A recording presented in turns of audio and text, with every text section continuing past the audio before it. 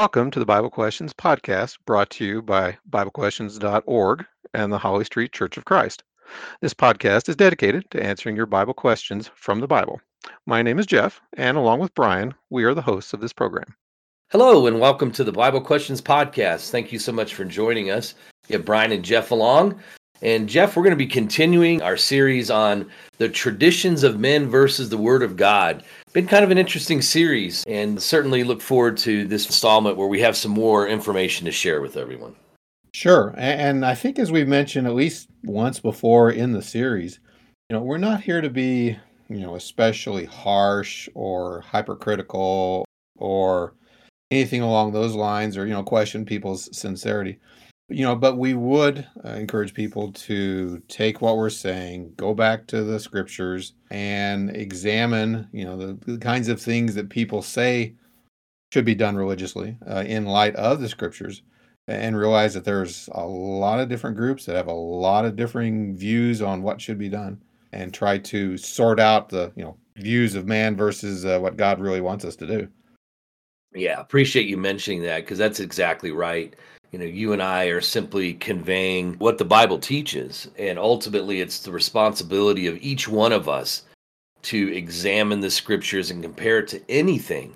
And a lot of it, Jeff, I kind of view as we're just sort of sending out some warnings, because there are a lot of religions that have things that are very appealing. Like when we talk about modern religions, there are some fantastic things that these, well, I say fantastic in the sense in the world's eyes, they do some fantastic things as it relates to ministries and helping people who are in prison and children that don't have fathers and mothers, things like that. And so I think sometimes what can happen is when good is accomplished, then people start to wonder, well, I know it's not in the Bible, but how could that possibly be a problem? It's accomplishing so much good.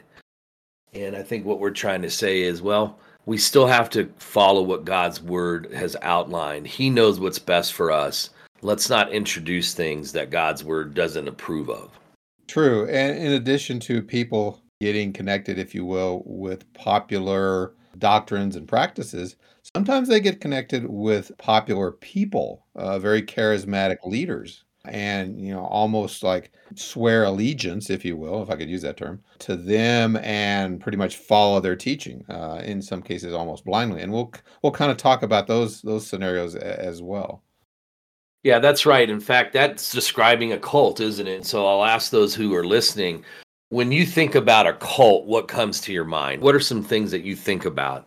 So do you think about like Jim Jones and the People's Temple? I believe it was in the 1970s where he brought them to, was it Ghana? And everybody committed suicide. And to your point, Jeff, you made about following leaders, there were many that thought what Jim Jones wanted them to do was the right thing. Or do you think about like David Koresh and the Branch Davidians? You might remember in Waco, Texas, and it ended up in this fiery death trap, if you will. Or do you think about religions like the Church of Scientology that was founded by science fiction writer L. Ron Hubbard? And, he wrote some books that were very popular that brought people into that religion. Or the Reverend Sun Myung Moon and the Unification Church, those that might also be known as the Moonies. Or how about more mainstream religions like the Mormons and Jehovah's Witnesses? Have you ever thought about that they are cults? Well, all of these examples that I just mentioned are cults by definition. And so let's talk about that. When we define a cult, and if you were to go and look at whether it's a traditional dictionary definition or if you have some books, like I have a book called Kingdom of the Cults. It was a really good book that outlined a lot of the beliefs of cults. So whatever source you use, what you'll find is that the definitions vary of a cult, but there are some commonalities, if you will. So for instance, cults are normally defined as a system of religious beliefs and ritual. Okay, that's kind of generic, but as you start diving more into it, these are religions that are regarded as unorthodox or what we might call spurious. So like think about voodoo, even satanic religions, or a religion whose beliefs differ from the majority around them. So that's more of a general description of their beliefs are often very different than what you would find in the Bible. How about a religious group that denies one or more of the fundamentals of biblical truth? Once again, that's a very common trait you'll see as we dig into some of these cults. or a religion or sect considered to be false, unorthodox, or extremist, with members often living outside of conventional society under the direction of a charismatic leader. So that's one I think, Jeff, that comes to my mind often when we think about cults is, once again, we were talking about the Branch Davidians and groups like that. And yeah, I would tend to agree with that because when we use the word cult, there's kind of the definition that you might, as you said, might find in the dictionary. But there's also kind of an emotional implication. Like for those on the outside, if you will, looking into the group, cult is like strange, odd, or weird, but also kind of scary, kind of dangerous because of what's going on. And we'll get more into that as we progress. Yeah, and I think that's why at a basic level, this last definition is one we also want to consider, and that is a group of people gathered about a specific person or persons' interpretation of the Bible. So what are some examples of that? Well, the Mormons and how they adhere to teachings from Joseph Smith and Brigham Young, or the Christian Scientists who follow Mary Baker Eddy's teachings. Jehovah's Witnesses, by their own admission, in fact, early on, following the interpretations of Charles Russell and J.F. Rutherford.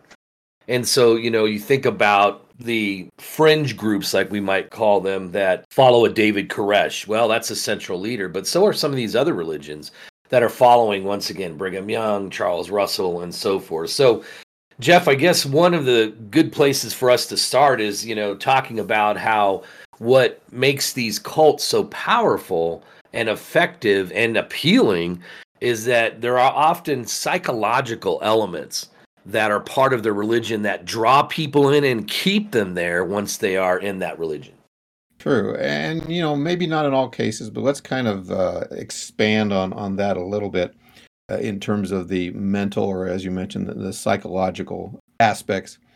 Some or most cults, kind of share some common traits. For instance, in many cases, their followers are fairly closed-minded, not really interested in any sort of external input or, rational evaluation of the facts. That, generally speaking, the organization that they belong to, interprets things for them. They may even be opposed or hostile toward what might be considered, mainstream Christianity. In fact, I know at least with both the Mormons and the Witnesses, they will try to get you to doubt what you already believe to make room for, their teaching. For instance, with the Mormons, they may say, yeah, we believe in the Bible so long as it is correctly translated, but then they want to add all these other things, it's almost like make room for this new latter-day revelation. Or with the Jehovah's Witnesses, they want to make room for the teachings of the, Watchtower Tract and, if I remember right, the Watchtower Tract and Bible Society, if I got that right, for their teachings, their interpretations, if you will, of the scriptures.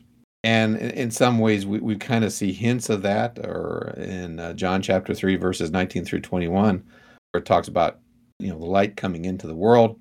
Men love darkness rather than light, because their deeds were evil. For everyone practicing evil hates the light, does not come into the light, lest his deeds should be exposed. But he who does the truth comes into the light, that his deeds may be clearly seen, that they have been done in God. In the sense of, the more you shine the light of Scripture on something, hopefully, if it's something that you, believe, willing to accept, resonate with, you'll come into that and accept it and embrace it. In a lot of cases, and I know particularly with Jehovah's Witnesses, they're closed-minded. I mean, you can say what you want to say, but it makes basically no impression. They've got their beliefs, regardless of what you have to say, regardless of what the scriptures teach. Sometimes they're fairly intolerant, if you will, of other views. As we said, minds have been often conditioned and controlled. And the weird thing, Brian, is in a lot of cases, for instance, like with the Mormons, they'll use Bible terminology, but the terms have kind of been shifted or redefined or twisted to fit the system of belief that they believe in. Classic example, 16, 17, 18-year-old elders. Well, that's not the biblical use of the term, even though it is a biblical term. Often, but not always, the basis of their claims are supernatural. Mormons, for sure. In other cases, modern day prophets, alleged prophets that are giving a alleged, thus saith the Lord. Again, supernatural revelation. Not in all cases, but in a lot.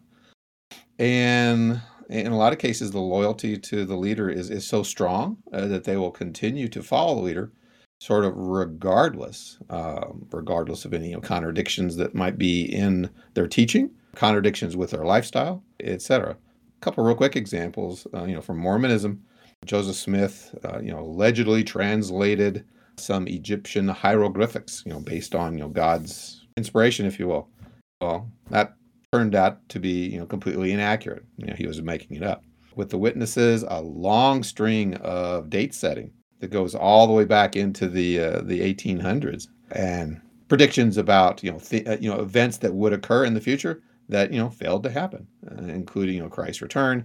Abraham, Isaac, and Jacob would come back to the earth before the end of the 1920s, according to what Judge Rutherford taught. Anyway, key point being is, even though the leaders may say something contradictory or live contradictory to what they teach, a lot of the followers just continue to blindly follow them without, examining the Bible to see, what is really true. And so there's that danger. There's also the common or fairly common aspect of, and I want to be a little bit careful about the use of the next term, mind control, having a very strong influence or lock on their believers. As we said, with some of them claiming divine inspiration, whatever they say, the people are expected to follow. Of course, we've seen that to some degree with Smith and Young with the Mormons, Charles Russell with the Witnesses, and that they will say, oh, well, if they're the source of God's current revelation to us today, then yeah, we need to do whatever they say, often unquestioningly. The other thing I just might throw in is a lot of times the leaders of these various groups will have come from something previous. A couple of just little bits of trivia. Jim Jones, former Methodist and Baptist. Koresh, a Seventh-day Adventist. Joseph Smith, perhaps had a Methodist background. Charles Russell, again from the Witnesses, was a former Presbyterian and Congregational. So some common traits, but I think that, Brian, the key point, psychologically, people get drawn to something, get drawn to the leader, charismatic leader, or claims of divine inspiration, and they kind of get locked in and really somewhat closed-minded, which is most unfortunate. Yeah, it really is. And, as you were going through this, I was thinking back to one of the episodes that we did in this series where we were talking about Martin Luther. And to me, he's similar to some of these others like Jim Jones or Joseph Smith that belong to other religions, and they recognize something wasn't right in those religions. If you study the Bible and you're in a false religion, at some point you have to recognize, wait a minute, they're practicing something that I'm not seeing in the scriptures, or they're practicing something that conflicts with the scriptures. So in some of these cases, it caused them to go off and start their own religion. And certainly in Martin Luther's case, we might remember he had the 95 Theses. He pointed out several things at the Catholic Church that they were doing, like the selling of indulgences, selling of forgiveness of sins, as not being in the Bible. And so he sort of called them out on it. But unfortunately, it ended up leading to the Lutheran religion, which even he didn't want. But his followers ended up, after his death, putting together the Lutheran religion. So to start out with, let's just take a look at two of the larger cults, Mormonism and Jehovah's Witnesses, because they are very present globally. And so let's just take a look first at Mormonism. When you look at their history, if you go and see a sign of their church, it'll say the Church of Jesus Christ of Latter-day Saints. And that's also known as the Mormon Church, but that's the sign that you'll see out front. Now, if you go back and look at their history, you'll see that they were organized on April 6, 1830 in Fayette, New York, with 6 members, and Joseph Smith Jr. was the founder. Now, Joseph Smith claimed that he started having visions and revelations at the age of 14. He also said at the age of 17, he had a vision at night in which Moroni, an angel according to him, appeared before him and revealed to him the hiding place of several gold plates in which were inscribed the gospel, or an addition to the gospel, if you will. He also said that he was instructed by the angel to visit the same place every year. And then there was a claim that he made that on September 22nd, 1827, he was allowed to receive the plates. I guess that was the date he turned 21. Now, He also said that he translated the records, dictating them to Oliver Cowdery, who was his scribe. And if you kind of go through that story, he had this thing he called the seer stone, and it was in his hat, and he put his face in the hat, and words would appear, and he would repeat them to Oliver Cowdery, his scribe, and that's how, a lot of their doctrine came to be. Well, in that same year, in 1829, Smith and Cowdery said they were visited by an angel, John the Baptist, who conferred on them the Aaronic priesthood and commanded them to baptize each other. They also claim to be visited, or have been, were visited by Peter, James, and John, who also conferred on them the Melchizedek priesthood and gave them apostleship. Going on in their history, you'll see they set up their headquarters in Ohio and Missouri. Because of their beliefs and what they were practicing, they were expelled from those states. They eventually settled in Illinois, and Smith and his brother were killed by a mob on June 27th, 1844. He had been charged with treason.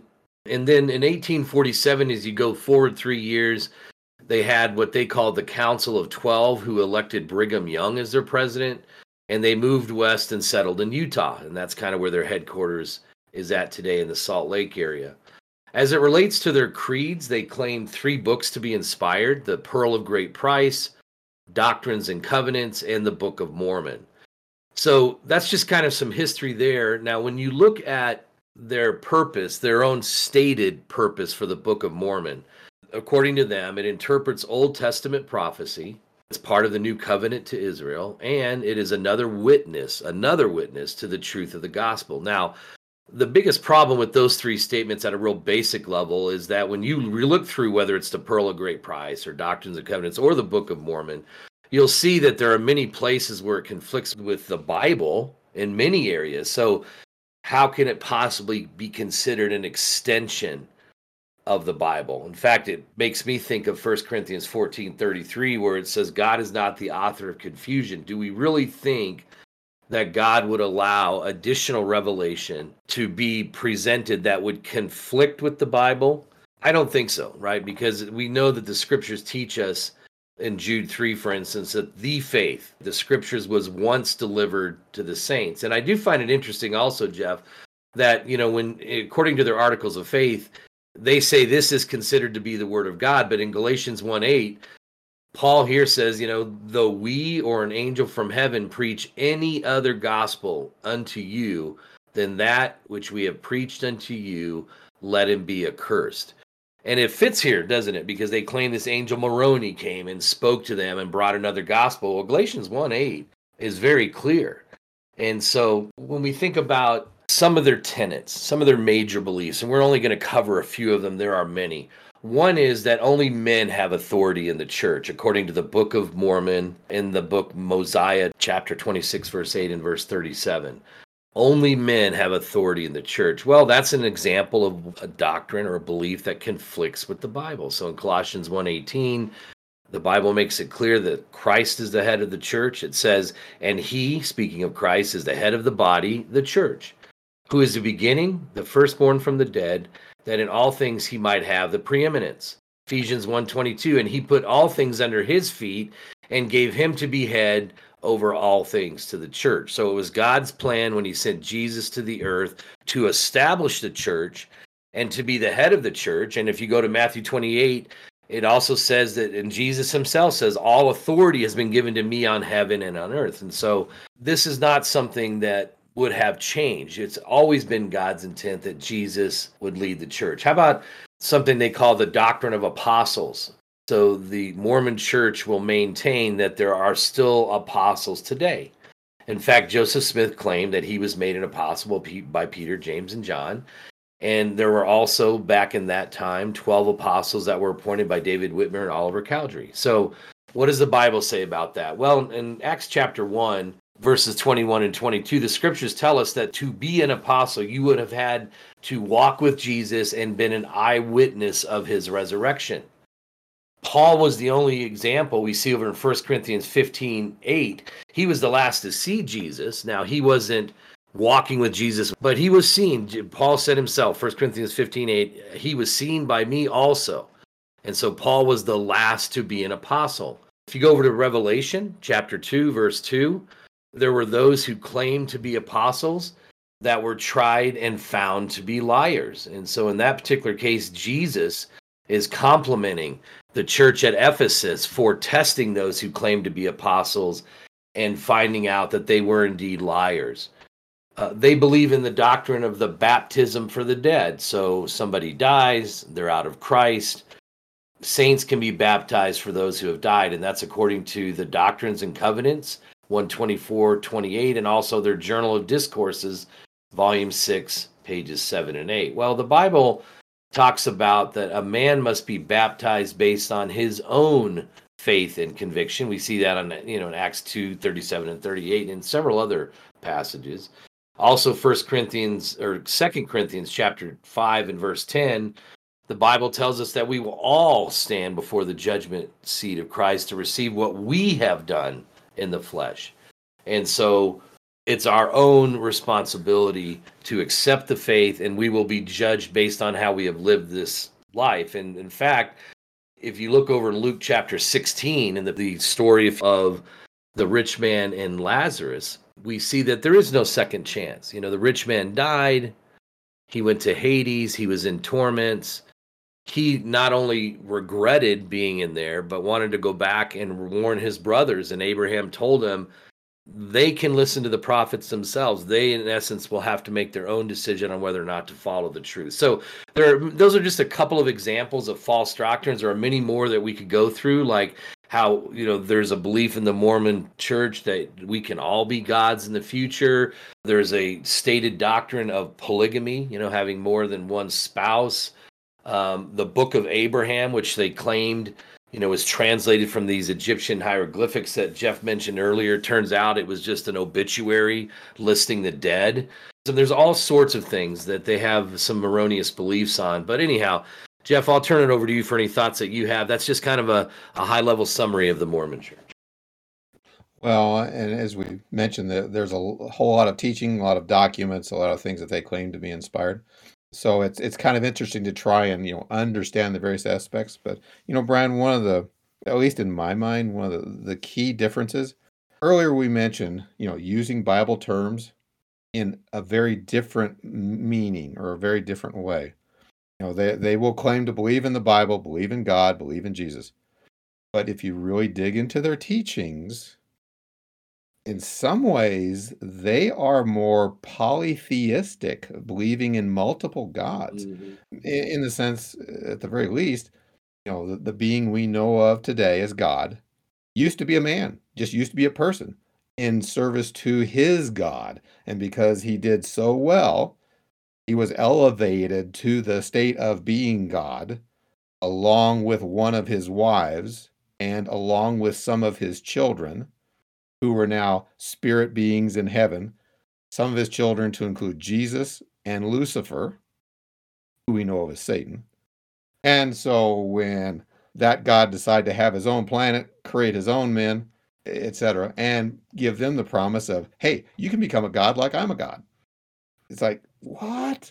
And when that gets exposed, if you will, to mainstream Christians, they'll go, wait a minute, that makes no sense. In fact, I think even with Mormons, they say that's more advanced teaching within the church, not necessarily the milk of the word, but nonetheless, it is part of the teaching. So again, the use of Bible terms in totally different ways. And in essence, when you boil it all down, Brian, I think they're serving a different God than quote unquote mainstream Christianity. They're serving a different Jesus than quote unquote mainstream Christianity, with a very completely different worldview of the supernatural nature of God, nature of Jesus, etc. So anything else you want to add before we move forward? Yeah, I'll just say, like, with some of the things that you just mentioned, you can imagine as significant as that would be if it were true. It would be in the Bible. I mean, Genesis gives us how the earth came to be, how man came to be. If anything that you just mentioned they believe in was true, surely God would have mentioned it in the Bible. That would be pretty significant, wouldn't it, to leave out and reveal later. Indeed. And, a concept that says both Jesus and Lucifer are children naturally created by God and his wife in a previous existence. Like, no, way outside of Christianity, so to speak. So with that, let's shift gears over to another large group of people that kind of fall under very similar umbrella of being, led by a central organization, and that would be the Witnesses. And since Brian kind of went through the history of the Mormons, I'll kind of do the same thing with the Witnesses. So in some ways, it goes back to the 1870s with Charles Taze Russell, organizing that in Pittsburgh. He wrote 6 volumes entitled Studies in the Scriptures, and claimed in so doing that the plan of God was made known through him as never before.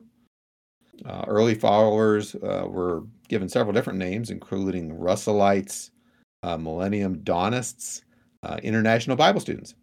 Charles Russell died in 1916. J.F. Rutherford sort of took over the leadership.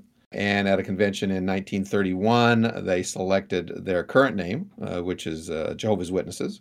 The Watchtower and their Tract Society is sort of like the big publishing arm, if you will, of the movement. They print a lot of material. In fact, a lot of our listeners may have had that material distributed on their doorstep. Sometimes you'll see pairs of them at various places, malls, whatever, with stands of material, and that these a lot of publications, a lot of very well put together, very visually appealing publications, teaching Jehovah's Witnesses doctrine. In fact, this name Jehovah's Witnesses is kind of weird to the rest of us. You can't see God, you can't see Jehovah, you can't be a witness of Jehovah, etc. But they claim Isaiah 62:2 prophesies that giving of the new name, which they claim occurred in 1931. In fact, each issue of the Watchtower magazine has the tagline, "You are my witnesses," says Jehovah, Isaiah 43, verse 12. Now, of course, they've all got a purpose, is to teach their followers what they believe to be the truth. And of course, they would say that, all of organized religion, all of Christianity has pretty much perverted the truth, and they're fairly hostile, if you will, toward quote unquote all other alleged, Christian religions, other than their own. Quote, people cannot see the divine plan in studying the Bible by itself. Evidently a claim made by publicist Watchtower magazine in 1910, September 15th, 1910, page 298. So an interesting history. One or two other things I just might throw in real quickly. If I remember correctly, the Witnesses came out of a movement called Milleritism, which was a lot of second advent of Jesus, prophesied in the mid 1800s, which turned into the Great Disappointment when Jesus did not come back. And this was one of the groups that sort of splintered off of that. We'll see a couple other groups a little bit further on. But as we'll get into in a few moments, some very distinctive teaching, a lot of it which contradicts the Bible. Before I go there, Brian, did you have anything else you wanted to mention in terms of history or how they came to be? Yeah, I'll just say that much like the Mormons, you can see it dates back into the 1800s. So these religions have been around a while, and they have grown and have a global following. And so, you could really consider them to be mainstream religions in that sense. True. And, like with the Mormons, a very strong, I'll say, outreach or ministry. I mean, with Mormons, you've got, pairs of young men. And these days, young women, going around neighborhoods, witnesses, very similar construct, door knocking, etc. So very strong outreach and visibility, if you will, in the community. So let's kind of pivot a little bit and talk about various teachings of the Witnesses. And just for starters, they would deny anything like an eternal spirit or an eternal soul of man. That's unfortunately in contradiction to Mark chapter 12, verses 26 through 27, talking about the dead. But concerning the dead, that they rise, have you not read in the book of Moses, in the burning book passage, how God spoke to him, saying, I am the God of Abraham, the God of Isaac, and the God of Jacob. He is not the God of the dead, but the God of the living. You are therefore greatly mistaken. In fact, Brian earlier mentioned Luke chapter 16 with the rich man and Lazarus in Hades. They would deny that. They would deny there's a Hades. They would deny there's an afterlife, if you will, any sort of consciousness, any sort of eternal spirit that leaves the body and continues on. Something else interesting, they would say that Jesus was not divine, not deity. They deny the Trinity, basically, that when Jesus was on the earth, that he was just a man, uh, and that there is only one God. Jesus is not deity, Holy Spirit is not deity, etc.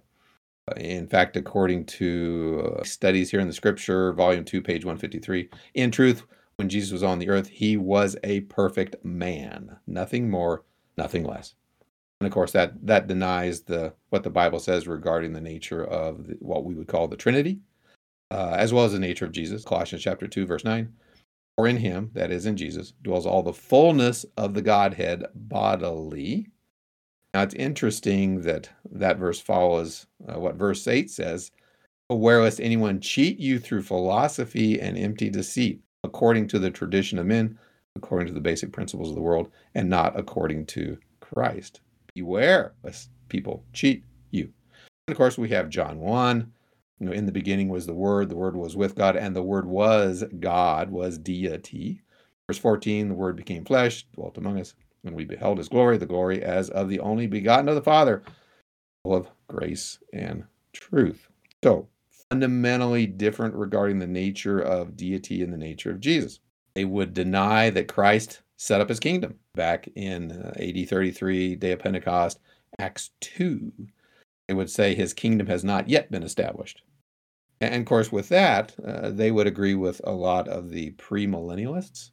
I would say, the church is not the kingdom. Jesus set up his church. Maybe he wanted to set up his kingdom, but he set up the church instead.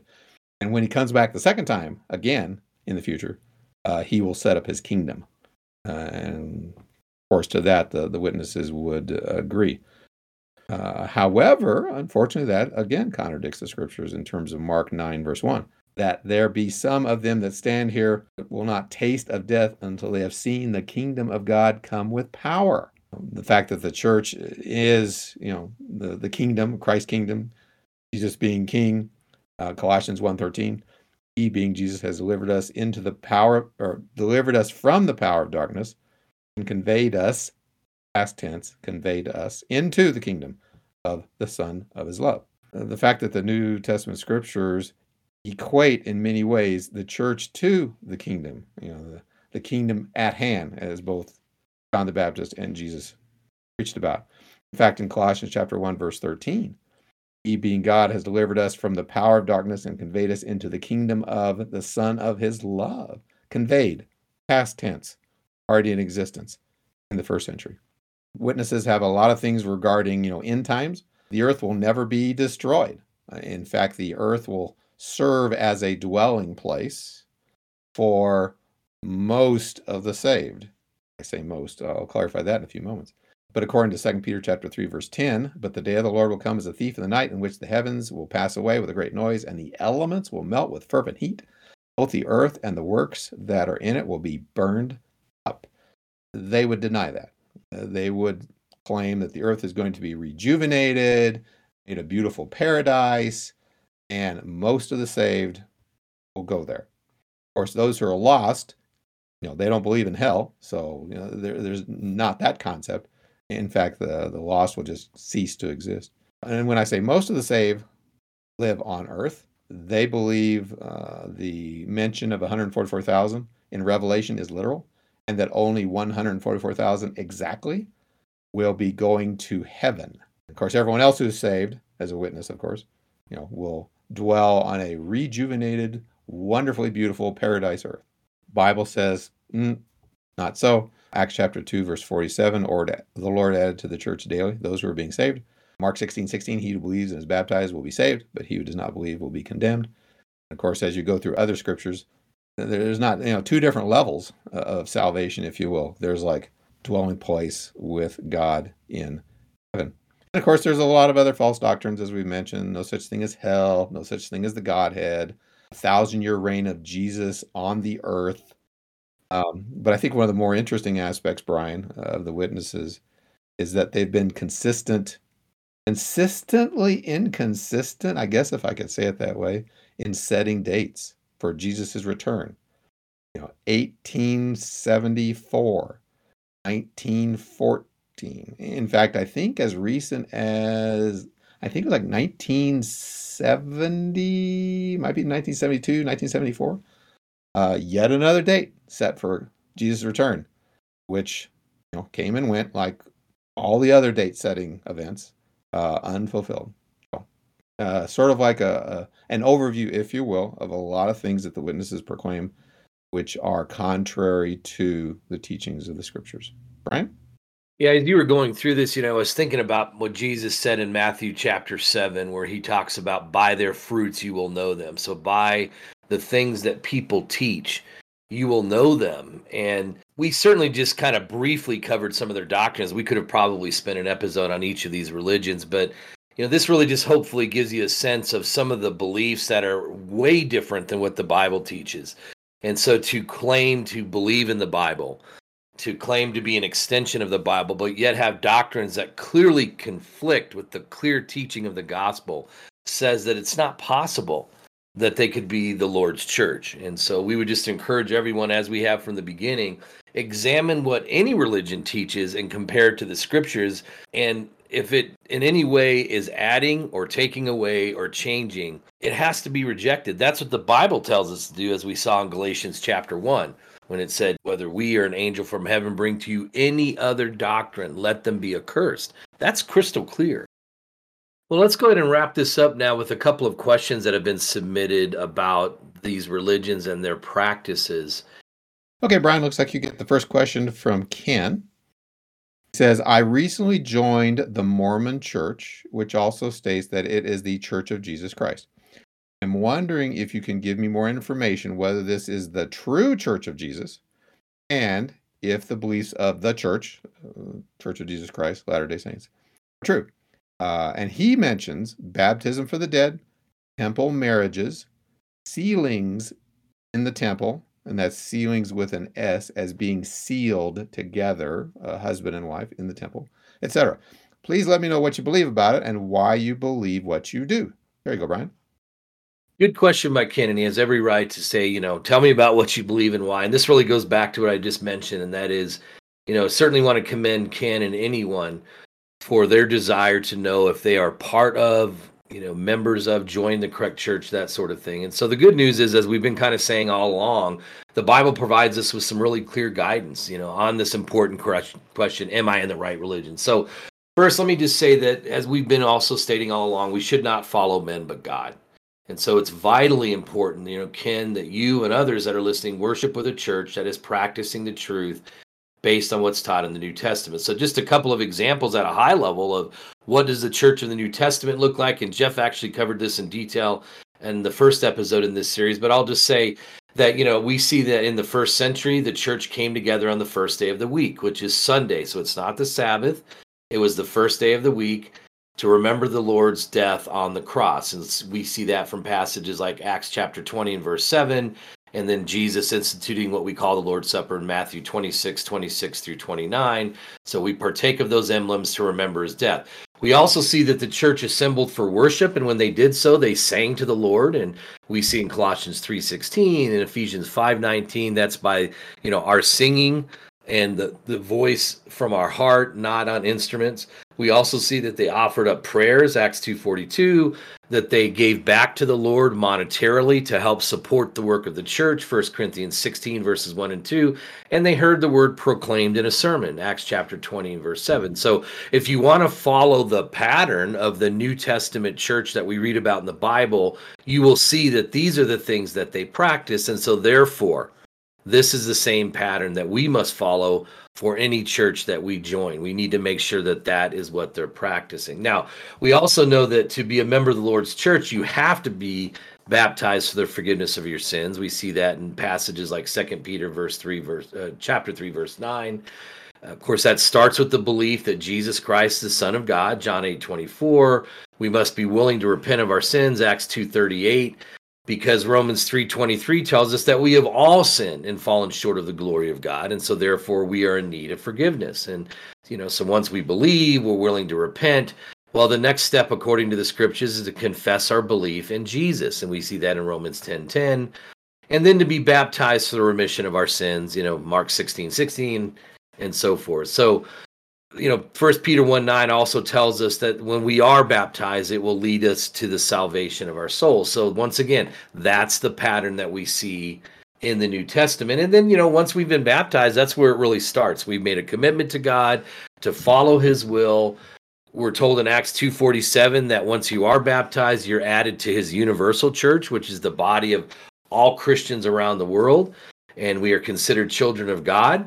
And then, we continue from that point forward to learn more about God's expectations of us. We ultimately want to join a local congregation, a church to work with the brethren there to do God's will. The scriptures also make that very clear. So it's not one of these things where we're baptized and we occasionally go to worship, we occasionally go to remember the Lord's death. No, we join a church that meets on every first day of the week. And oftentimes they'll meet maybe on a Wednesday or something during the week, but we join that church and we work in the local community with that church. That's the pattern that God's word teaches us. And so when it comes back to the Mormon church, unfortunately, as we kind of pointed out in this podcast, and Ken would see in digging into it himself, that the Mormon church is really a man-made church that has added these additional creeds to God's word. And we would just have to conclude that they're not practicing the truth according to what we are taught in the Bible. Jeff?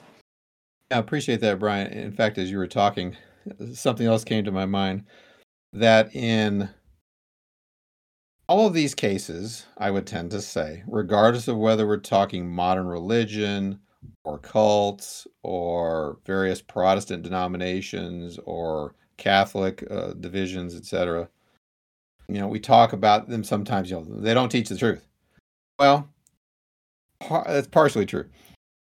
In a lot of cases, some of them do teach the truth according to the scriptures. I mean, Mormonism is an interesting example. Among all the different religious groups out there, they're one of the few that teach what you just said a few moments ago, immersion in water in order to have the forgiveness of sins. I mean, they nailed that one.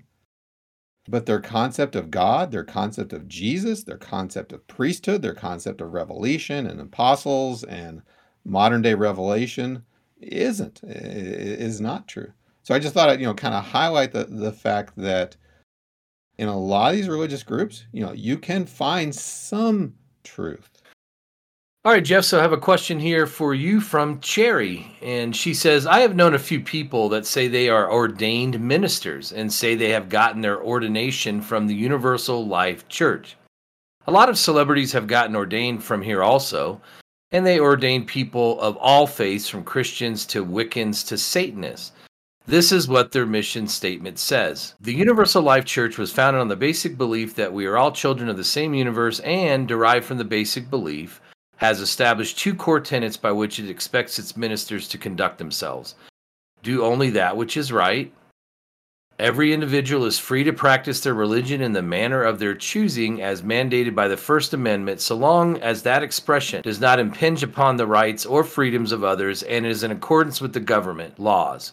We have made it our mission to actualize these tenets in the world by empowering millions of ministers, whether they come to us from a Christian, Buddhist, Muslim, Jewish, Catholic, Shinto, agnostic, atheist, pagan, Wiccan, or Druid tradition, to speak their own truth to power.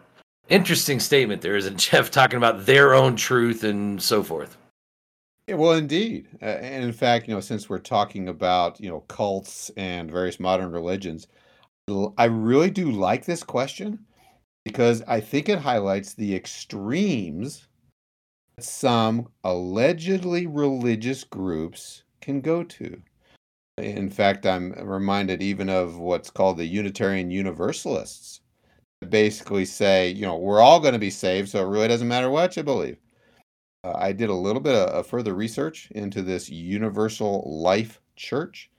It claims to be a non-denominational religious organization.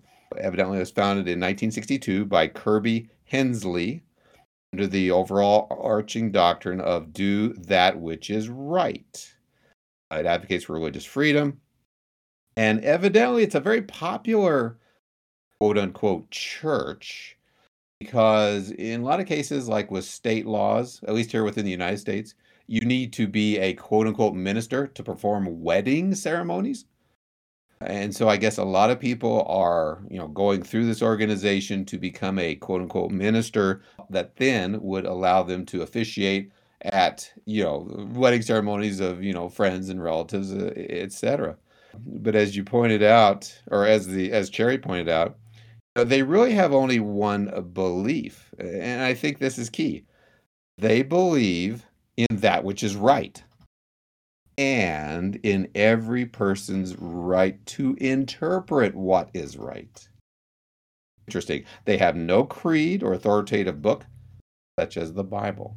Brian, I don't know about you, but in my mind, I immediately, trigger that over to or associate that with Deuteronomy chapter 12, verse 8. You shall not all do as we are doing here today, every man doing whatever is right in his own eyes.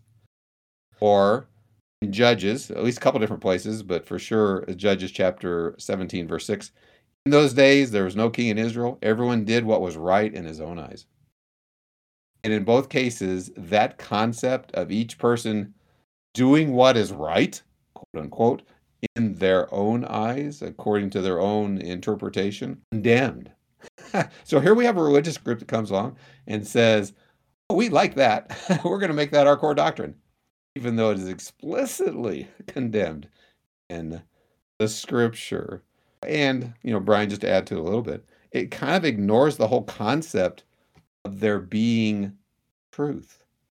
Is there or is there not a supreme being or beings out there, or were but no longer, or still is, whatever? Is there or is there not a standard of truth, religious, spiritual truth, insight into not only the supernatural world, but what the supreme being, wants us to do and to follow? And of course, we would point to, the scriptures, the Bible, Genesis to Revelation, etc., as being that revelation as a standard, as, having been faithfully given to man and preserved for our benefit. Here comes along a religious group saying, yeah, doesn't matter. If you want to follow the New Testament, that's fine. If you want to follow only the Old Testament, that's fine. If you want to follow Islam from Muhammad, yeah, that's fine. Even if you want to be agnostic, I'm not certain there's a God out there. Atheist, which says, ain't no God out there. Pagan, Wiccan, or Druid, that's okay. Do whatever you think is right. Do whatever you think is right. Which, once again, scriptures within the New Testament clearly condemn that. Jesus, John chapter 8, verse 32, you shall know the truth, and the truth shall make you free. Or as he says over in John chapter 12, verses 47 and 48, if anyone hears my words and does not believe, I do not judge him, for I did not come to judge the world, but to save the world. He who rejects me, of course, Jesus speaking, he who rejects me and does not receive my words has that which judges him. The word that I have spoken will judge him on the last day. Again, yet here we have a religious group coming along saying, doesn't matter. You can be part of us. You can get certified. You can become a minister. You can go officiate in weddings, and you can practice whatever you believe is right.